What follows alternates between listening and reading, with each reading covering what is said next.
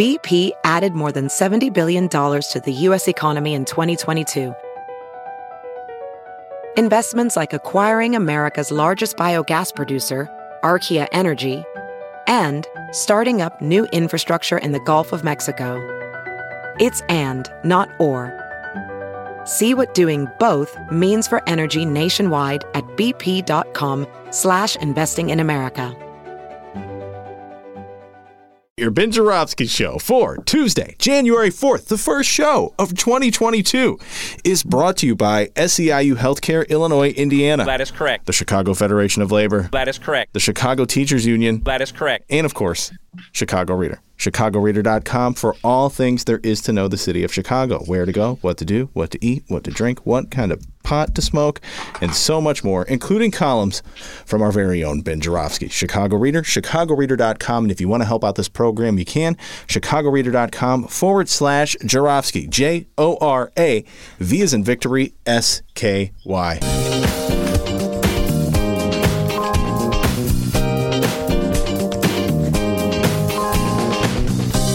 It is Tuesday, January 4th, 2022, and still pre-recorded from my apartment in his attic. This is the Ben Joravsky Show.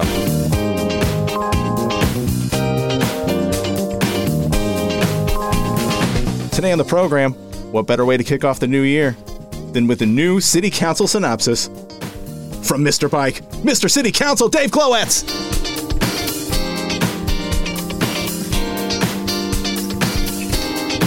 And now your host, Chicago Reader columnist Ben Joravsky.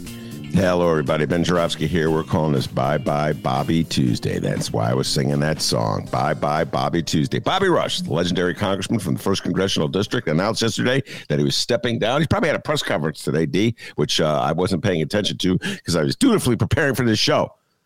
But anyway, Bobby Rush, such a flood of memories came back to me when I just started reading the stories about Bobby Rush. It was actually tweets. I was actually reading tweets, D. Be very proud of me. New year, new Ben. New year, new Ben. New year, new Ben. Very millennialistic of me, or Z-elastic. I just made up that word as well. I was reading tweets about Bobby Rush stepping down, and we're going to have a deep dive tomorrow with Monroe Anderson, one of the few guests in the world who's actually older than I am. Whoa. Older than Ben. We have a lot of memories in common about Bobby Rush, but just pop off the first memory of 1969. I was a little kid at Evanston. Blew my mind. Black Panther raid, the FBI and the Chicago police and the UN and the Cook County State's Attorney teamed up to lead an assault on the Black Panthers headquarters on Monroe on the near west side. Bob and Fred Hampton, of course, was killed. Mark Clark was killed. Bobby Rush was not there that night. Otherwise, he'd have been killed too. And I remember him going underground and almost into protective custody because he was afraid that he was going to be killed, that he'd been targeted. Real powerful stuff. I lived through these moments, and so did you, ladies and gentlemen, anybody over the age of 50 or so. And then, of course, 1983, when he was first elected alderman, what a great moment that was. That was in the Harold Washington triumph, the mayoral election of 1983, and just a whole slew of black aldermen who've been loyal to Jane Byrne got washed away in that landslide. And I believe the gentleman's name was William Barnett. That doing this off the top of my head. Let's hope my memory is as strong as I think it is. And Bobby Rush got ushered in. Everybody was shocked. Mainstream Daily is like, oh my God, a Black Panther in the city council. And even now the Tribunal is still pounding that theme. They're red baiting the end. A Black Panther. Anyway, and then of course, 1999, he ran for mayor of the city of Chicago. And I think I was the only person who voted for him. I voted for him for mayor against Richie Daley. I got a feeling my guest, Dave Glowacz, also voted for Bobby Rush, but though he will never admit it. Not on this show. No. Maybe in a private conversation. What show would you admit it on? I mean, it remains to be seen. Yeah. Anyway, 1990. I voted for him. Yes, proudly cast my vote for Bobby Rush. And I'm going to stop my reminiscing about Bobby Rush because I'm going to do more of it with Monroe Anderson tomorrow. But I proudly voted for Bobby Rush. Remember, I had so many conversations, Dave Glowacz, with police officers at the time who were outraged at Mayor Daley because he's dragging his feet on their contract as he always did. And I'm going, guys, vote for Bobby Rush. And they'd be like, we can't because he was a Black Panther. I'm like, that's like 30 years ago. The statute of limitation is expired. Nope. Chicago. What a city. What a crazy city. And also, D, I got to tell you this one thing before we bring on the great Dave Glowacz. This was sort of the subject of my column this week. Over the weekend, I don't know if everybody saw. I know most of my listeners saw it because texts were sent to me from at least 3 listeners. God bless every one of you.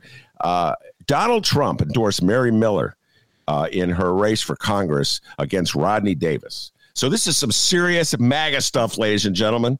And those Democrats stole a page from the Republicans, and they gerrymandered Mary Miller, Congresswoman Mary Miller, to the same district as Mike Bost. I'm sick of it. You know, Bost, we play that all the time. I'm sick of it. So Mary Miller's like, I don't think I could beat a MAGA guy. I know what I'll do. I'll run in the 15th congressional district where Rodney Davis, who's what passes for a moderate in the Republican Party, which generally means I'm just not going to pay attention to the fascism that's taking over my party. I'll just look the other way. That's considered moderate Republicans these days. So anyway, this is so preposterous. Mary Miller, of course, is the congresswoman who made her name by saying, and I quote, Hitler was right. Mm-hmm. And her explanation was probably even worse and more offensive than that actual statement. Anyway, so she's running and she got Donald Trump's endorsement. That means she's the MAGA-iest MAGA candidate in that race.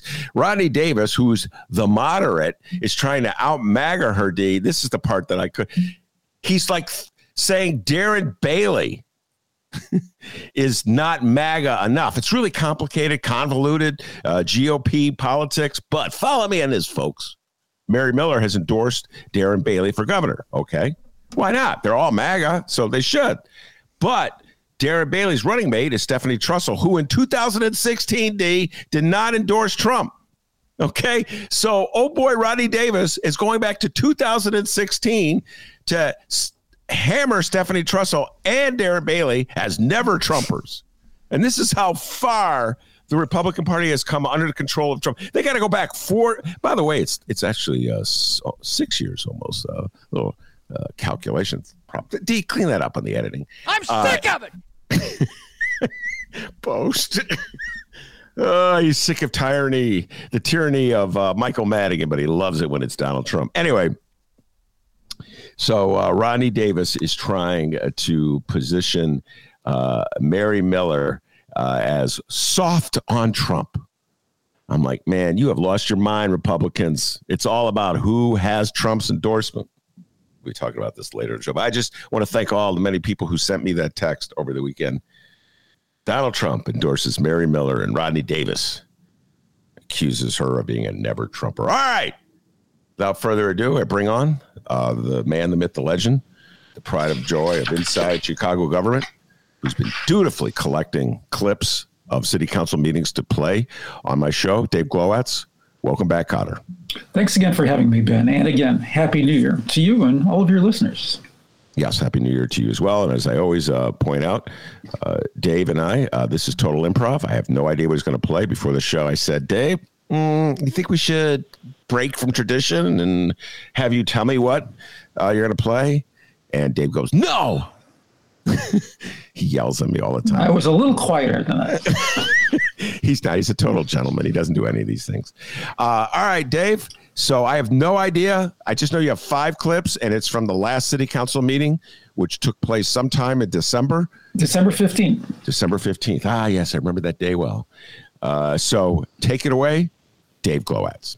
Thanks. That was the last full city council meeting. There was actually a transportation committee meeting a couple days later. That city council, they do it all the way down to the wire. So the December 15 meeting lasted about 4 hours. And you've probably heard, Ben, about the most dramatic moment was when at about 3 hours into the meeting, 34th Ward Alderman Carrie Austin appeared to pass out. And that paused the meeting while she was taken for medical attention. Apparently, she's okay, as evidenced by that transportation committee meeting 2 days later via video conference. I haven't seen any word on what specifically afflicted Austin, and we can talk more about that later, and how, especially on how it all looked from the press box, which is pretty interesting.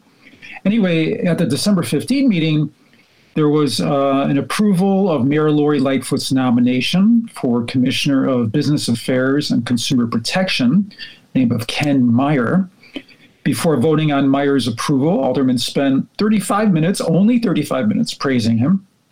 Ben, I have a trivia question for you. What job does Meyer's predecessor currently hold? Meyer's predecessor is currently the superintendent of the Chicago Park District. Her name is? Rose Escarano. Rosa Escarino. Yes. Not bad, huh? And this is what he does to me, folks. You love it. You love showing off. I can't believe I passed that. Anyway. Yeah, so she spent a whole 3 months in retirement before being tapped to replace the ousted Park District Superintendent Mike Kelly. Yes, so there you go. And shout out one more time to Danny Mialopoulos, who without young Daniel's excellent reporting for WBEZ, Mike Kelly probably still would be bearing evidence of assaults of lifeguards in Chicago. So, and Rosa Escarino would be enjoying vacation somewhere. Yes. In some COVID-19 free environment, we would hope. Yes. All right. So Dennis, please, we're going to start with settle first. Oh, okay. We settle for the best here.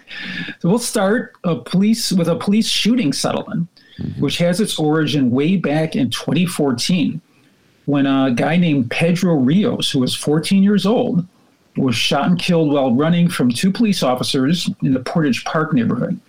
Video footage showed that Rios had dropped a handgun during the foot chase. Subsequently, Rios' family sued the city in federal court for using excessive force. Fast forward to last year, December 13, 2021, the Finance Committee, the City Council's Finance Committee, approved a $1.2 million settlement in the case. In this audio, we'll first hear the Finance Committee Chair, 32nd Ward Alderman Scott Wagasback, giving his report proposing council approval of the settlement. Let's listen. Item 7C is an order authorizing Corporation Council to enter into and execute a settlement agreement in the case of Pedro Rios versus the City of Chicago in the amount of $1.2 million. The chair recognizes Alderman Lopez. It seems more and more we have these types of lawsuits where we are again paying for the bad lifestyle choices of individuals in the city of Chicago. This young man was a known gangbanger. This young man was shooting at police, and this young man lost his life because the police returned fire trying to protect their own life. And I will continue to raise the alarm that we are doing nothing more than rewarding bad behavior. We have to, as a body, at some point, say enough. Alderman Taylor. The officer who we're settling this suit has 5 other cases against him that the city has paid for. And so I agree that we got to do something different. Like Alderman Lopez, I'm tired of paying lawsuits too. And there's no real change happening in the city. And so having to pay these families is nothing any of us want to do. But it's our responsibility and duty to say we will pay no more money without some real change. The chair recognizes Alderman Irvin. I asked this question before. Who is going to pay if we want to roll the dice? I heard anybody say, hey, I'll pay if we were selling it for $1.2 million. If it goes to $3 million, who's going to pay the difference? I hear no one raising their hand and say, hey, I want to pay the $1 million in attorney's fees on top of whatever judgment is handed down.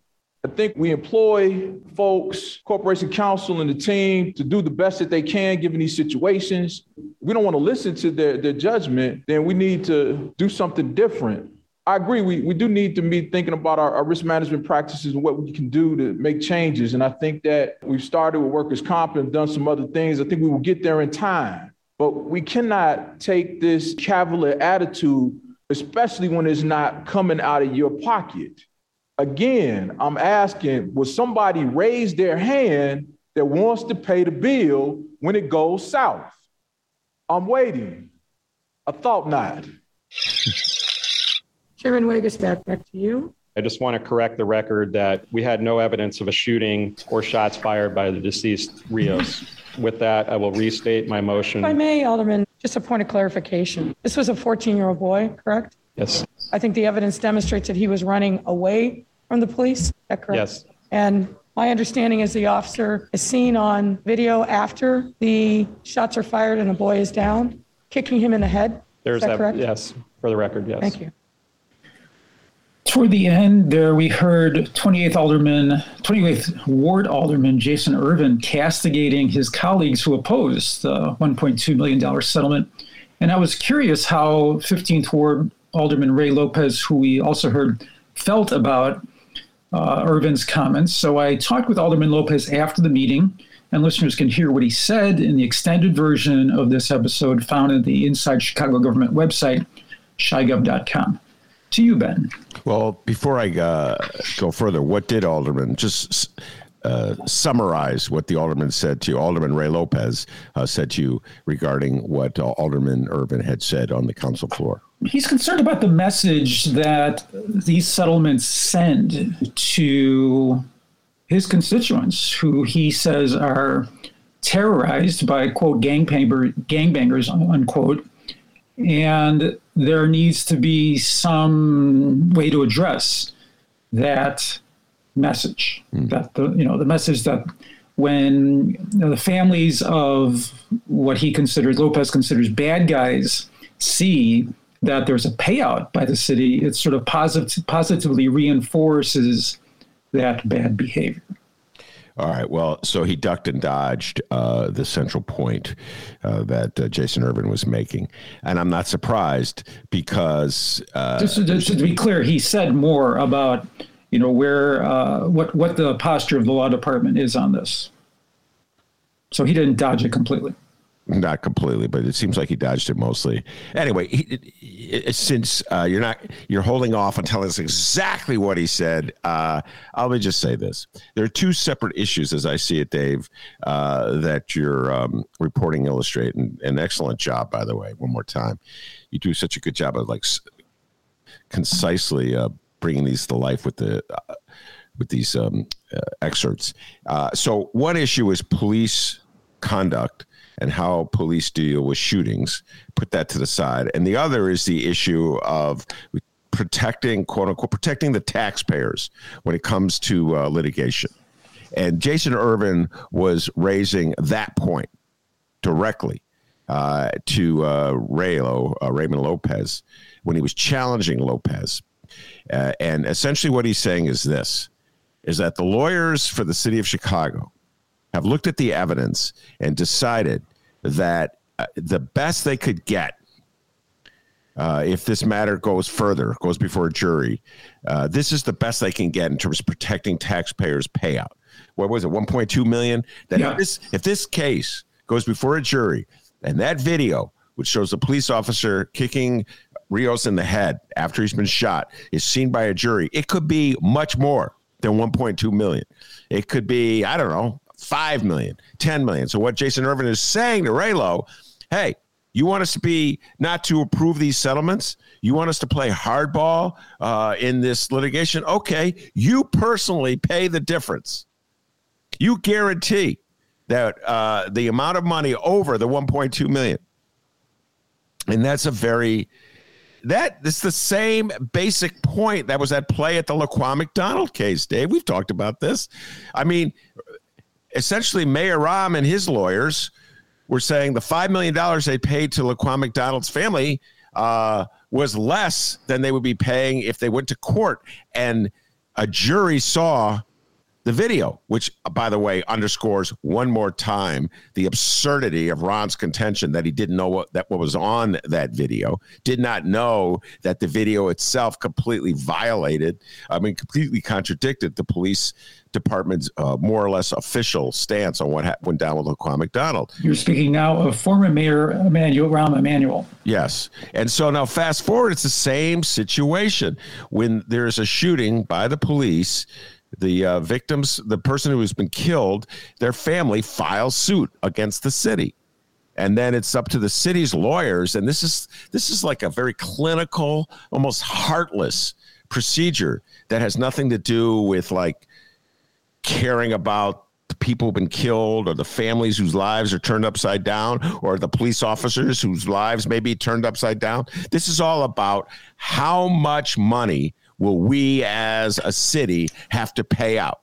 What's the likelihood that we're going to win the case? What's the likelihood that we're going to lose the case?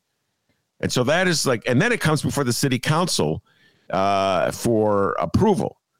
And I think that to a certain degree, Raylo was posturing here, Dave. I really do believe that. I think, first of all, his rendition of what went down in that video was not supported by the video, as Mayor Lori Lightfoot pointed out. She couldn't wait to point that one out in her cross-examination of Scott Wagersbeck. But beyond that, as Jason Irvin was saying, it's like he knows, Raylo is a very smart guy. He knows that it's a matter of just like calculating. It's almost like an actuarial calculation, Dave. They're trying to project the payout. And that's the game that's going on. And that's quite different, I think, than the whole issue of police relations. I mean, I guess they're tied together, but as I see it, the discussion of how police deal with shootings is one thing, and then there's a discussion of whether this is the most you're going to have to pay out, which is what Irvin is raising. So I can give Jason Irvin credit. I think he raised a very good point. He did it in a very dramatic and compelling way.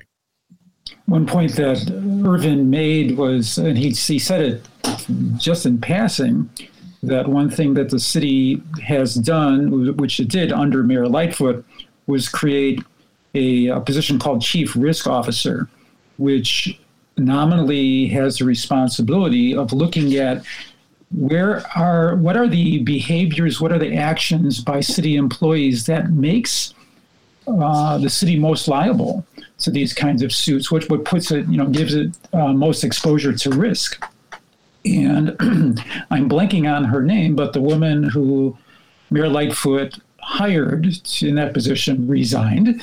Yeah. And I'm not aware that position has been filled. So that's just an interesting point to me that Irvin feels, or he says, that we are somehow, the city is addressing risk management, but we don't know. Well, it doesn't seem like the city's doing a great job of addressing risk management. Mind you, that this suit is from 2014 too. Yeah, no, what I'm saying, if there's no person actually in the risk management job, that's like saying the Ben Joravsky Show is doing a great job of covering the city council if there was no Dave Glowacz reporting on the Ben Joravsky Show. Well, we have a position, but we just haven't filled it. It depends on how you message it. If you put it on enough social media, what is truth? Yes, what is truth? It's truthy. So anyway, this one, I don't know if you have, like I said, you don't tell me what you have. So do you have something related to Anjanette Young by any chance coming up? Is that little matter? Let's look here. Yes, as a matter of fact. I'm not going to say another word because I was going to go somewhere, but I will follow your lead. Well, if you want, we can go to that one right now. I'm just following your lead. I'm following your lead, too. This is called reciprocity. Okay. Dennis, please, we'll do law next. Let me give some background on this piece chronologically. First, in 2019, as you alluded, Ben, Chicago police wrongfully raided the home of Anjanette Young on the west side. The following year, it became public that the city's law department had tried in court to block CBS 2 TV from airing police body cam video from the botched raid. And after that, in December 2020, the city's top lawyer, Mark Flessner, who was appointed by Mayor Lightfoot, resigned. In early December of 2021, the city's finance committee approved a $2.9 million settlement in a lawsuit brought by Ms. Young. Shortly after that, Mr. Flessner wrote a letter to the Chicago Tribune in which he said the settlement amount was way too high. Flessner wrote, quote, "The mayor did not settle this case for an outrageous amount of taxpayer money because the city was legally exposed to a potentially high judgment. She used taxpayer money to jumpstart her re-election campaign," unquote. So at the December 15 city council meeting, aldermen unanimously approved the Anjanette Young settlement. Finally, at the mayor's press conference after the meeting, a reporter asked Lightfoot what she thought about Flessner's letter. Here's what she said. Let's listen. I don't typically comment about former employees, but I asked for Mark Flessner's resignation because I utterly lost confidence in his ability to function as the corporation counsel. There were a number of things leading up to the decision, certainly starting with the fact that he authorized without much consideration the filing of injunctive action against a media company without any consultation or even giving me notice that it had happened. The fact that throughout the course of that week, he repeatedly said disparaging things related to Ms. Young. Fundamentally, what was clear is he just didn't see her. He didn't value her experience in that moment, as we all saw in that video. And frankly, the fact is, for whether it's because she's a woman, whether it's because she's a woman of color, he didn't value her experience as he needed to, just as a basic human being. But what became clear to me is, given his conduct, given the comments that he made openly, that he had lost the confidence of the senior staff. He lost the confidence of others across city government. He lost the confidence of a vast majority of older people and members of the public. And it was clear to me that I could not trust his judgment and counsel, and that's why I asked for his resignation. Now, he'll continue to say whatever he says. God bless him. That's his right under our Constitution. But I think it's important that, first and foremost, we recognize what Ms. Young went through and the trauma that she experienced. And I think the proof is in the pudding. Unanimously, which rarely happens on matters of settlements, the city council affirmed the agreement that had been reached with Ms. Young and her counsel to pay her $2.9 million. And anybody that says that something substantially less, I think, again, just demonstrates and underscores the point that I made, which is he didn't see her, he didn't value her experience, and that's why he's no longer the corporation counsel.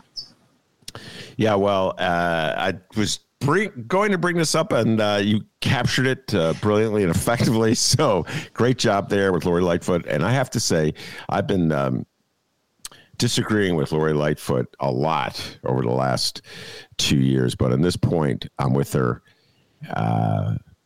But wait, let me back up for a second. I'm with her in regards to her response to Flessner's essay in the Tribune. You said it was a letter to the Tribune. I thought it was whatever. I thought it was like a column he wrote for the Tribune. But well, they didn't put it in the letters section. They gave it its own little half page. So they clearly thought it was worth highlighting.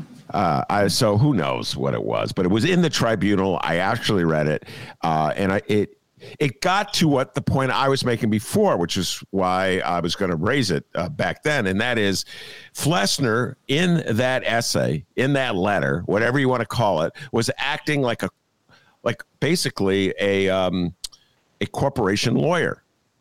And he was trying to figure out risk for his client. And so if you go to court and we have a trial, will we win? And if we win, and if we lose, what will the payout be? And he's not looking at the matter as in terms of any injustice done, any harm done to Anjanette Young.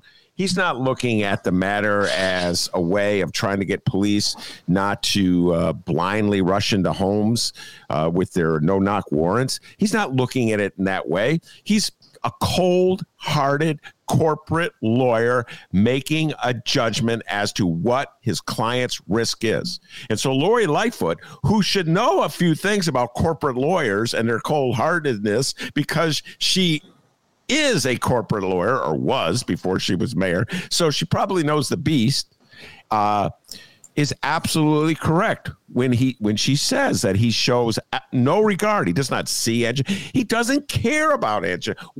Why should he, Mark Flessner, who is a lawyer looking out for the corporate interests of the city of Chicago, care about someone who's coming against the city? So the mayor wants us, it sounds to me like the mayor wants us to think that Flessner was some kind of rogue. And it leads me to ask the question, and I wonder what you think about this. Do you think that the law department's sort of posture on settlements changed significantly before or after Flessner's tenure? I don't. Okay, let me just put it this way.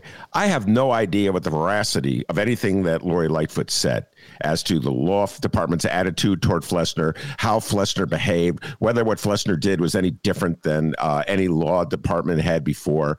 I don't see anything that Flesner did that really marks it differently than any other corporation counsel.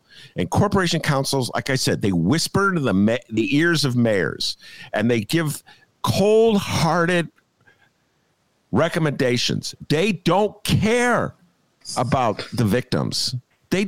I just don't think there's a corporation counsel in the last 20 years who has great compassion for people shot by Chicago police officers, for people raided by Chicago. Their number one interest is limiting a payout. It's like saying, does the corporation lawyer who defends General Motors in a lawsuit in which a General Motors car like erupted and killed 6 people care about that 6 people? No, they care about General Motors, and they care about their reputation as being the kind of lawyer that can use litigation and the courtroom as a way to reduce the payout the General Motors of the world have to make. And that's how they get more clients. Do you think like the General Motors of the world is going to hire a lawyer if the lawyer has a reputation of settling cases for more than the payout would be? No, they're looking for scoundrels. They're looking for people with hearts the size of raisins. So this is an important context in which to view the mayor's remark, I think. Absolutely. The mayor is posturing just like Raylo was. Mayor's acting like she cared about Anjanette Young. If you recall, when the case first broke, Mayor Lightfoot, I still keep it. Here you go, Dave. Just so you know, I'm not kidding. I keep it on my desk as a reminder. Mayor Lightfoot's statement on CPD body-worn camera footage from February 2019 incident, December 15, 2020, released Tuesday, December 15, 2020. I printed it out. She said, quote, "Today I became aware of an incident involving Miss Anjanette Young before I became mayor, and I saw a video today for the first time. I had no knowledge of either until today." Well, it turns out she did have knowledge. Yeah. So, and she is a corporate lawyer. And we have further context from earlier in 2021, where reportedly the administration wanted to settle with Ms. Young for far less than $2.9 million, causing 2 of the city council members to block mayor's replacement of Flesner, Celia Meza, for corporation counsel, because they claimed, these 2 city council members, Jeanette Taylor and Ray Lopez, that the city council, that the administration wasn't disrespecting Young by offering far less. Yeah, and they were playing hardball with Anjanette Young. And so Flesner was right to a degree in his little essay for the Tribune that there are political considerations. Duh.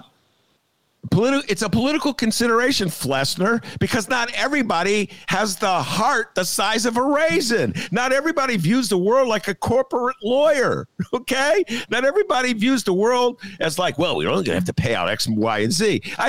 His phraseology in his essay for the Tribunal was just so revealing. I forget how he did it, but he did everything he could to minimize. You know, and they always like a kind of stopwatch. This is the other thing about Anjanette Young. They have like this. I should bring Dave Savini on, man, a Channel 2 reporter who broke this story. But they got like a stopwatch. How many seconds was she actually forced to stand there naked? And then they get it down to as little as they can to go, well, it was only, 6 minutes. 6 minutes is a long time, or whatever it is. If you're naked, a bunch of cops looking at you. So, I mean, he is about dismissing as irrelevant and insignificant the risk. That's his job as the lawyer, trying to reduce the payout. Okay. Now, Lori Lightfoot, I think she had that first instinct, that corporation that corporate lawyer in her kicked in, and she had that first instinct. And then she saw the political fallout. Then she realized that this could really damage her credibility. And so she wanted to put behind her. First, remember, she met with Anjanette Young. Remember that one? To try to show that she was sympathetic, that she wasn't like a corporate lawyer. And so ultimately, as a politician who has to run for re-election, she has to make political decisions.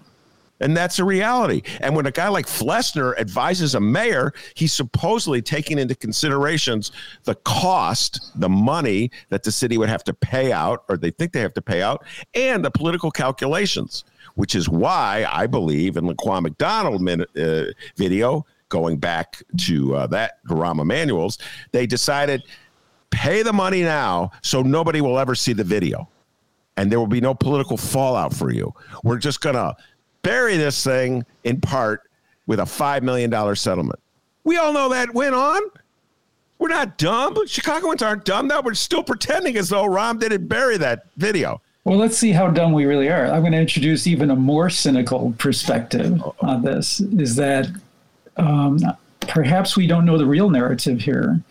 It's possible, I can imagine a scenario in which someone got to Flessner and said, would you write this letter on behalf of the administration to help Mayor Lightfoot position herself? Oh, my God.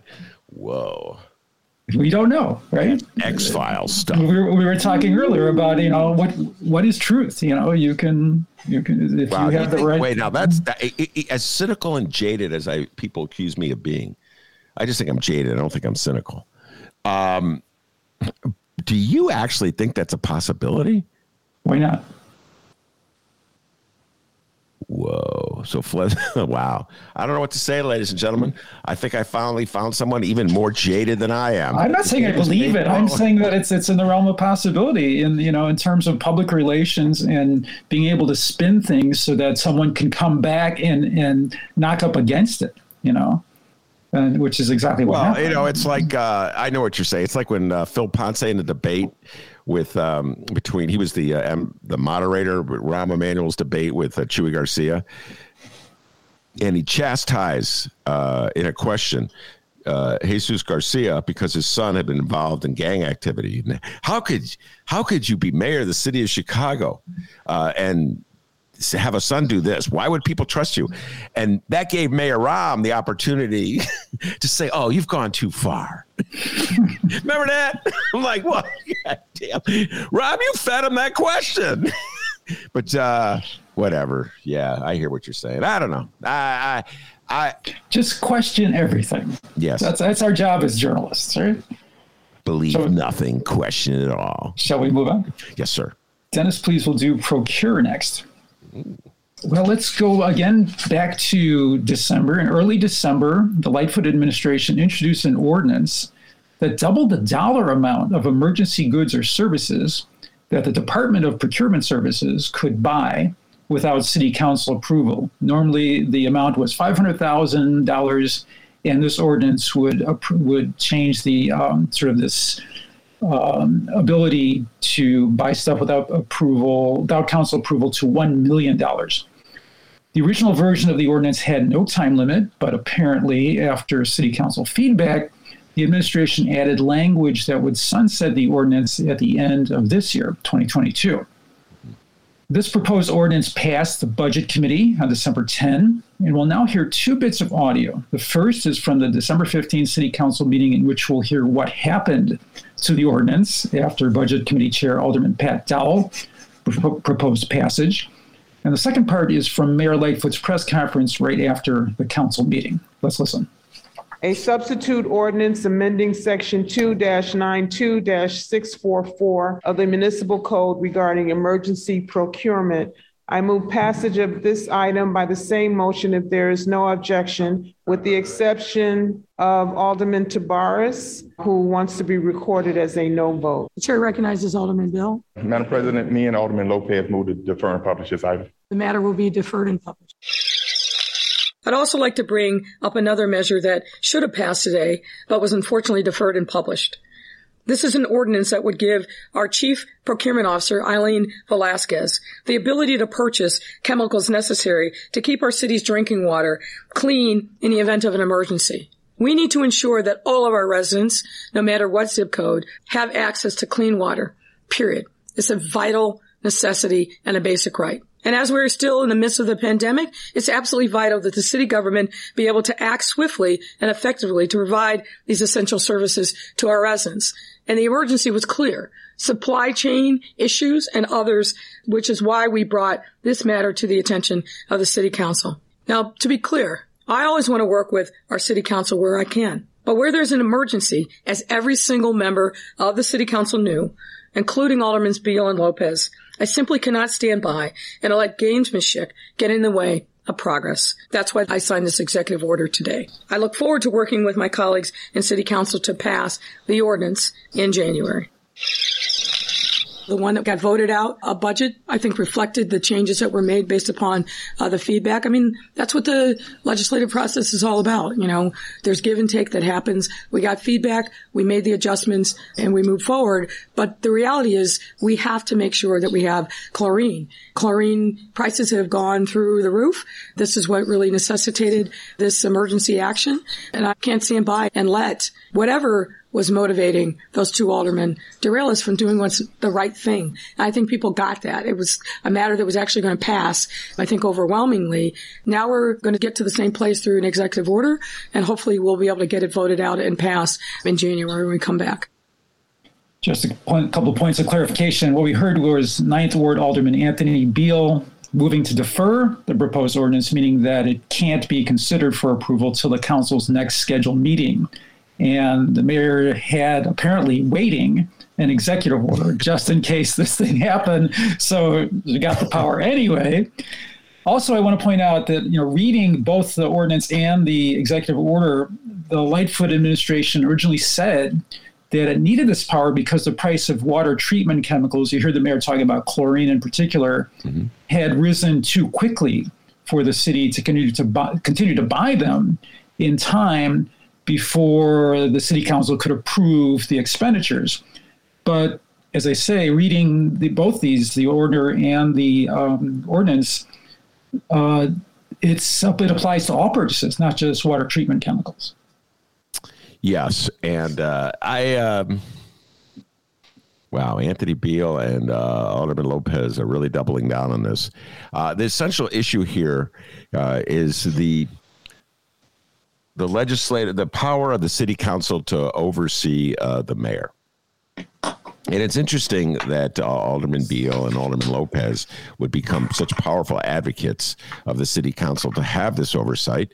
As I like to point out every time we deal with this issue, I've never heard them urge the City Council to have such oversight when it was Mayor Rahm Emanuel in charge or Mayor Richard Daley in charge. In fact, I can't recall anybody in the Chicago City Council who urged the city, maybe Scott Wagasback on the matter of the parking meter deal back in 2000, when was that, 8 or whenever that was. So I just like to always point that out.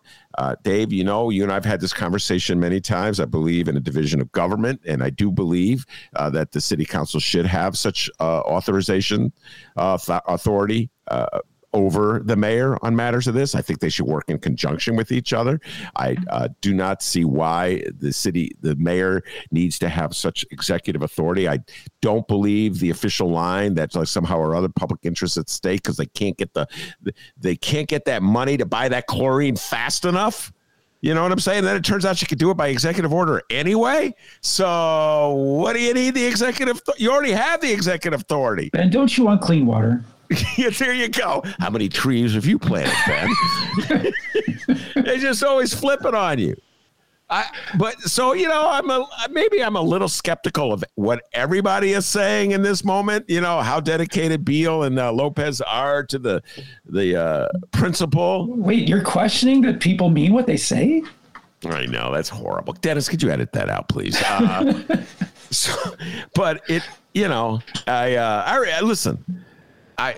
It's one of these things where there's so few people in politics today who have fixed principles as opposed to movable principles. So, for instance, the Republican Party in Illinois is outraged. I tell you, outraged, Aaron Bailey. I'm outraged that Governor Pritzker would seek executive authority over expenditures in the middle of COVID. This is not a tyranny. We are not living under a dictatorship. And yet when it comes to Donald Trump, it's like Let's just make him dictator and in charge of everything. He's calling up officials in Georgia, asking them to change their vote. They want to undo the election so that Trump gets to be president again. So you see what I'm saying? Dave, it's a matter of, I'm against tyranny when it comes to the Democrat, but I'm for it when it comes to Republican. So this is why I'm saying I wish I saw more people that displayed fixed principles. So as opposed to fluid. Yes. As opposed to fluid. Oh my God, what a thought. Fluid. I think there was a rock group called Fluid Principles back in the early 80s. If that's not a band name, it totally should be. Yes. Punk rock. I'm writing that one down. Fluid Principles.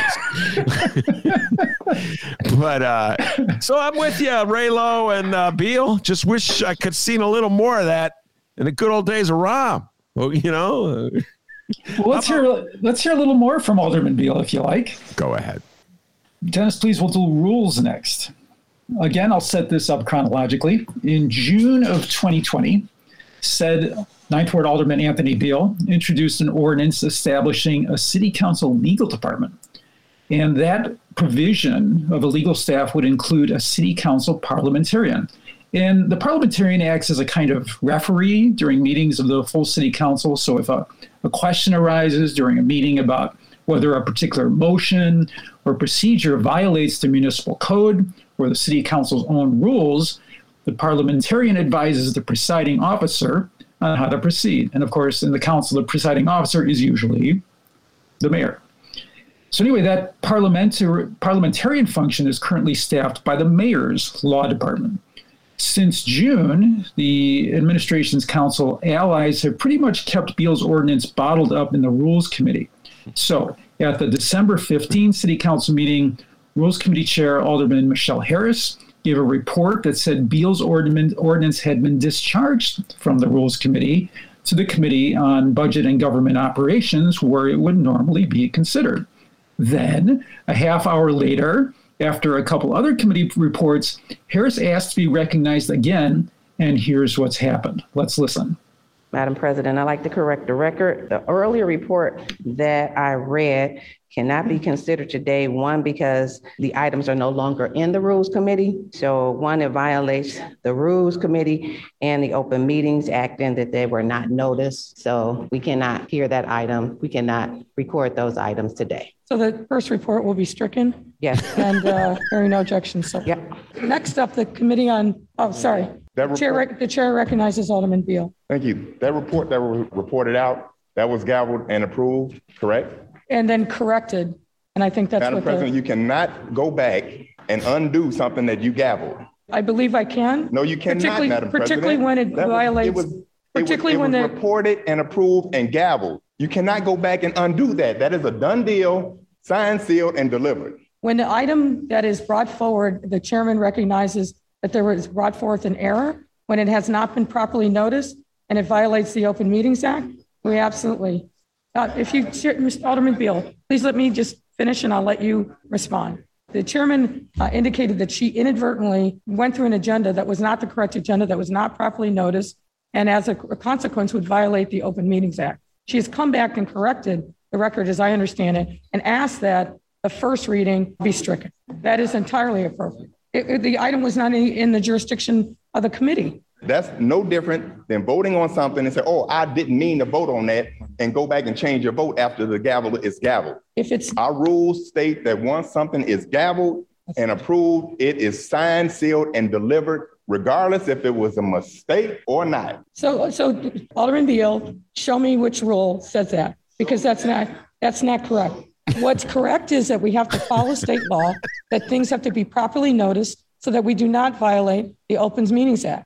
And the inadvertent mistake that was made by the chairman to read an agenda that actually wasn't before the body, we absolutely have not only the opportunity, but the obligation to correct that record, which is what the chairman has done. On that note, Madam President, once again, ladies and gentlemen, is why we need our own parliamentarian and our own legal team to represent this council. There's a conflict of interest when you have corporation counsel wearing two hats. We need to separate powers in this council. Just one point. I wanted to know how Beal was going to proceed with his ordinance, so I interviewed him about it. And listeners can hear that interview at the Inside Chicago Government website, chigov.com, in the City Council section. That is great stuff there. And let me just point out, all right, the Open Meetings Act is the state law that requires a certain amount of notice before a meeting occurs, a public body. 48 hours. 48. Thank you for knowing that. Good God. Whoa. I keep hearing the mayor cite it all the time. So I'd be incompetent if I didn't know. And then also, in other words, you have to have the public, allow the public to be let in on meetings if a certain number of officials are present at the time. And so again, we're going back to fluid principles as opposed to fixed principles. As I recall, this was an issue we talked about at great length in 2020 when Mayor Lori Lightfoot began having meetings with aldermen. Remember that, Dave, to discuss what to do about the riots and the lawlessness after George Floyd's murder. And that's funny. No one cared about the Open Meetings Act then. They were having private meetings, which is what led to that infamous exchange between Ray Lopez and Mayor Lori Lightfoot that we will never tire of replaying in the Ben Joravsky show because it shows you how they really talk. And that, of course, is somebody sued the administration. Was it the Better Government Association to point out that they were violating the Open Meetings Act to have these meetings of 10 or more aldermen in private? I can't remember what happened with that lawsuit. We'll have somebody in our research department look into that. Sarah Sue, look into that, okay? Get back to me. I'm guessing that they dropped it because the administration said that, and I don't know this for a fact, but the administration said they aren't going to do that anymore. I see. Okay, they're not. Now they're big believers in the Open Meetings Act. This is hilarious because, first of all, the principle of an Open Meetings Act, in my humble opinion, is violated by the way in which they use the Rules Committee as a dumping ground to keep any kind of openness, any kind of public discussion and debate over a proposal, a legitimate proposal. It is a legitimate proposal as to whether the city council shall have its own separate parliamentarian. I think that's an absolutely essential point for public debate. Beal's not giving up on it. Yeah, and I think he's right in that. Again, I'll repeat. I wish he was this much of a defender for the legislative oversight authority of the city council back in the days of Rahm and Daley, but, better late than never. And so I agree with him. At the very least, there should be a debate about it, and the aldermen should be required to vote on it. But they don't, Dave, want to put the aldermen in an embarrassing position where they have to vote for their own, in quotes, legislative interests, as opposed to the mayor's executive interests. And so they bury it in rules, so you won't have a discussion. They won't have to make a vote. So that is a direct violation of the whole concept of open government. And I want to clarify for our listeners who might be confused about why the Open Meetings Act even applies, this idea of 48-hour notice. So why it applies in this context is that each committee report that is given at the city council, full city council meeting, that has measures that were approved by committee that then are going to be tendered for approval by the city council. Those reports, each committee reports, have to be publicly distributed. They have to be given to the city clerk 48 hours in advance of the full city council meeting in order to comply legally. So what went on here is that Chairman Harris said that the Rules Committee report that she gave was not the one that she submitted to the city clerk. It was from it was from August or something like that. So therefore, it wasn't the report that was submitted 48 hours in advance. That's the technical aspect of this, which is an interesting mistake to make. Yeah, it's an interesting mistake to make. Let me just point something out. I find it amusing, if you will, that Mayor Lori Lightfoot would cite the Open Meetings Act, which is intended to promote openness in government, as a justification for closing government down, closing government for public scrutiny, stifling debate, using the Open Meeting Act to stifle debate. That is so Chicago. That's just like, that is, you promote a principle that you believe in, openness, in order to justify the exact opposite. So you're not going to have debate. You're going to squelch debate. You're going to keep this proposal buried away from the public. So there'll be no scrutiny. So public can't, how many people will actually be paying attention? All the listeners of the Ben Joravsky Show. I understand the vast majority of Chicagoans will not be paying attention in any way, but some will care and would want to know. Hey, here's an interesting point that I was thinking about earlier around who's paying attention. The city council started meeting in person again in, March? Mm-hmm. So just the members of the press are the only people besides city employees and alder people who are there. They do have the mezzanine, which is upstairs, which is a glass walled, and no one on the floor, hardly anyone on the floor of the city council can see up there. So my point is that the audience section of the city council still does not have any audience in it, because they're spacing. I think I've said this before. They're spacing out the aldermen throughout the council, using the audience section to keep them distant during the meeting. So the public is still not present, for all these meetings, and you wouldn't know that, right? Just from listening, because the public doesn't get to cry out. Sometimes they would cry out if there is something going on. So that's an interesting aspect of the scrutiny that is still not present here in these pandemic times. By the way, I just want to take the opportunity to promote an interview I did with Maria Haddon way back when, where she broke apart. She analyzed, and we used your clips in that interview. Great job, as I always like to praise Dave Glowacz. And she analyzed them, and it was good stuff indeed. And she was talking about the sort of the bizarre parliamentary rules that the mayor had come up with to justify whatever she wanted to do at that moment, and Beal contesting them. So she was advocating that at least we just follow rules. We have rules in a rule book. We follow the rules. That's what her advocacy was. So I urge everybody. By the way, so I'm trying to picture this, Dave. I've never seen a picture of the council that, as you just explained it, where the aldermen are sitting in the section, the public section.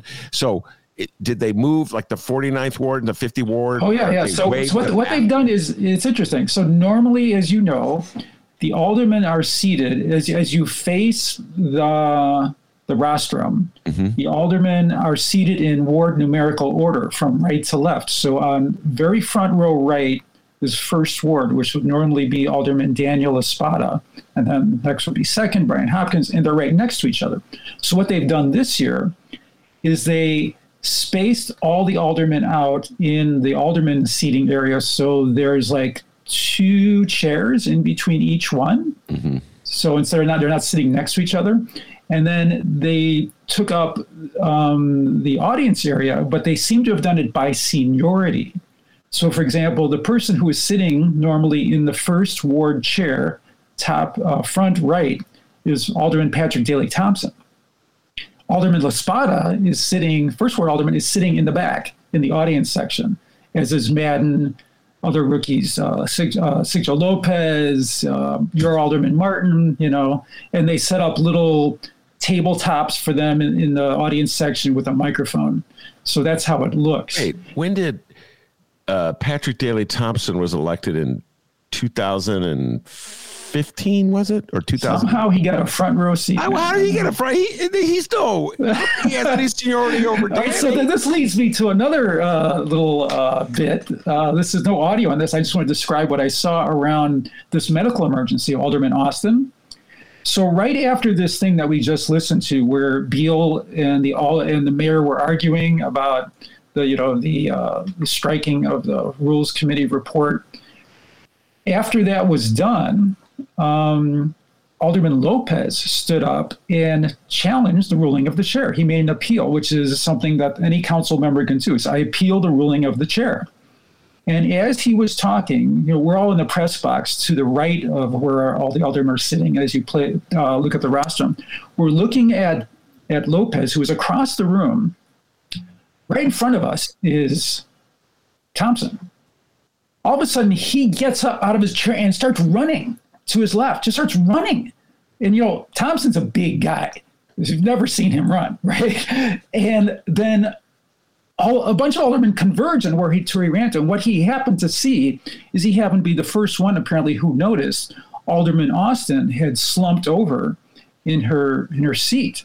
And he was like, Johnny on the spot. He was running over to see what was going on, at which point all the aldermen converged and the sergeants at arms started saying, clear the room. And that meant all the press had to go into the back room where we stood for about 10 or 15 minutes until they got Austin out of there and to a hospital. And then they reconvened the meeting.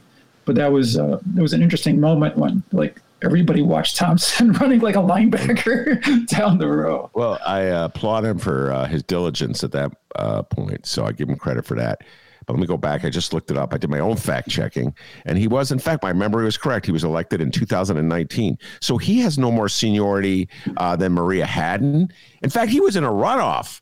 Maria Hadden won without a runoff. So you could argue that she has more seniority than he does. So how come he's got the better seat? They stick all the lefties in the back is what they do.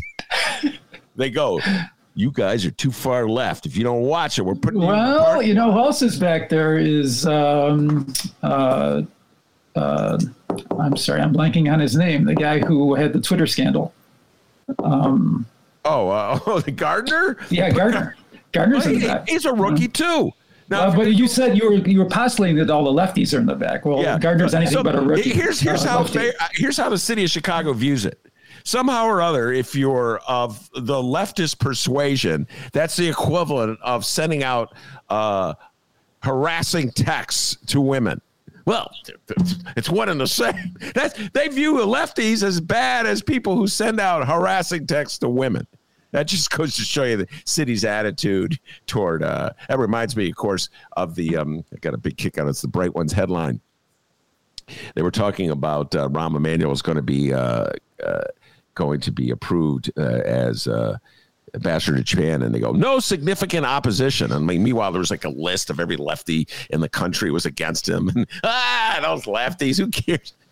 Anyway, put him in the back of the city council chambers with the harassers. Lucky they don't put you in the parking lot. Lucky we let you. By the way, where's Carlos Ramirez Rosa? Also in the back. They got him in the back. Yes. Oh my God. So my read of this obviously is flawed. It's not just the rookies. Like it'd be curious to find out how they decided. Rhyme or reason? What is it? It's not wrestling. It's certainly not in numerical order. There are a couple of people who got to keep their seats, like Scott Waguespack is in his regular seat. Scotty's got seniority. Young Scott. Let's see if Dave Glowacz can do this. Dave Glowacz, what year was Scott Waguespack first elected to the Chicago? I certainly don't know, but it was during, the Emanuel administration, right? Or no, it was during the Daley administration, because he voted no on the parking lot deal. So that would be, let me guess, 2011? 2009? I don't know. In the year 2007. That was my next guess. Now, for 10 trivia points, who did he defeat? That was 32nd Ward. Very good. Well, it's my ward. You should know that. Well, it wasn't my ward at the time. I used to be in the first ward. I think you were in the 33rd ward originally. No, I was in the first ward. How much you went back? I know where you live. Yeah, I moved since then. Oh, yeah. You could just edit this whole part of the show. Let's see, a wild guess. So my alderman was Ray Colon. So was it during his tenure? Ray Colon was the 35th ward alderman. All right. So my alderman was not Ray Colon. My alderman, but he was my patron. I was a bartender. That's how. My alderman was the guy who now works for the state, Manny Flores. That is correct. Ted Matlack. I would not have guessed that. Yeah. As Dennis says, I'm really twisted that I have this in my memory. I can't figure out how to plug my microphone in. Okay. All right. I got just confused and baffled by that. And I turned to people like you for assistance. But I don't know, man. It wasn't you, Ben. It was the equipment, I think. Yes, I know it was the equipment. And Best Buy. I'm on to you, Best Buy. You sold me a lousy laptop. Because you're not going in there anymore. I think we're going to end it there, Ben. The last one is kind of dispensable, so I think we'll close it off there. You did a great job. Here, man. That was some good stuff. And what can I say? I really enjoyed, particularly the first one. Jason Irvin really put into Raylo. And Raylo, I love you, but I think he had a good point there. And so great job, Dave Glowacz. Tell folks where they can find all your good work on the internet. Go ahead. Find it at the Inside Chicago Government website. That's chigov.com. If you're a Facebook fan, you could go to facebook.com/InsideGovGov and on Twitter @CHIGOVT. And if you're still using email, you can get to us via comment at chigov.com. And thanks to you, Ben, and thanks to Dennis for all your commitment to Chicago government and to indulging my obsession. Yes, I share your obsession, so I'm indulging myself. All right, Dave Glowacz, thank you very much. Pretty much once a month, this young man comes on our show and does his city council wrap up. Sometimes it's twice a month. I'm always bugging him. Hey, you got any more? And he's like, Ben, I'm busy. I can't just drop everything and do one of your shows. But I've never said that. I never said that. But anyway, it's at least once a month, and I look forward to it. It's a blast. So thank you very much, Dave Glowacz. And I also want to thank the man, the myth, the legend, the pride and joy of Alton, Illinois, without whom this show would be possible. And as Ray Lopez and Anthony Beal will tell you, back home in Alton, they call him Dr. D, and the D stands for DeMarvelous. Give yourself a raise. Take it out of petty cash. See you tomorrow, everybody.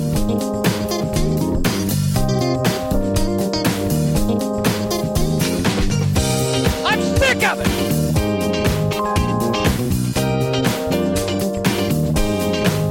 I'm sick of every year we give power to one person!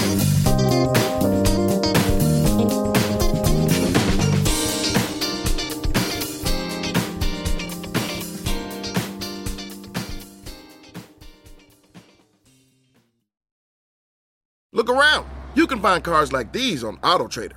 New cars, used cars, electric cars, maybe even flying cars. Okay, no flying cars, but as soon as they get invented, they'll be on AutoTrader. Just you wait. AutoTrader.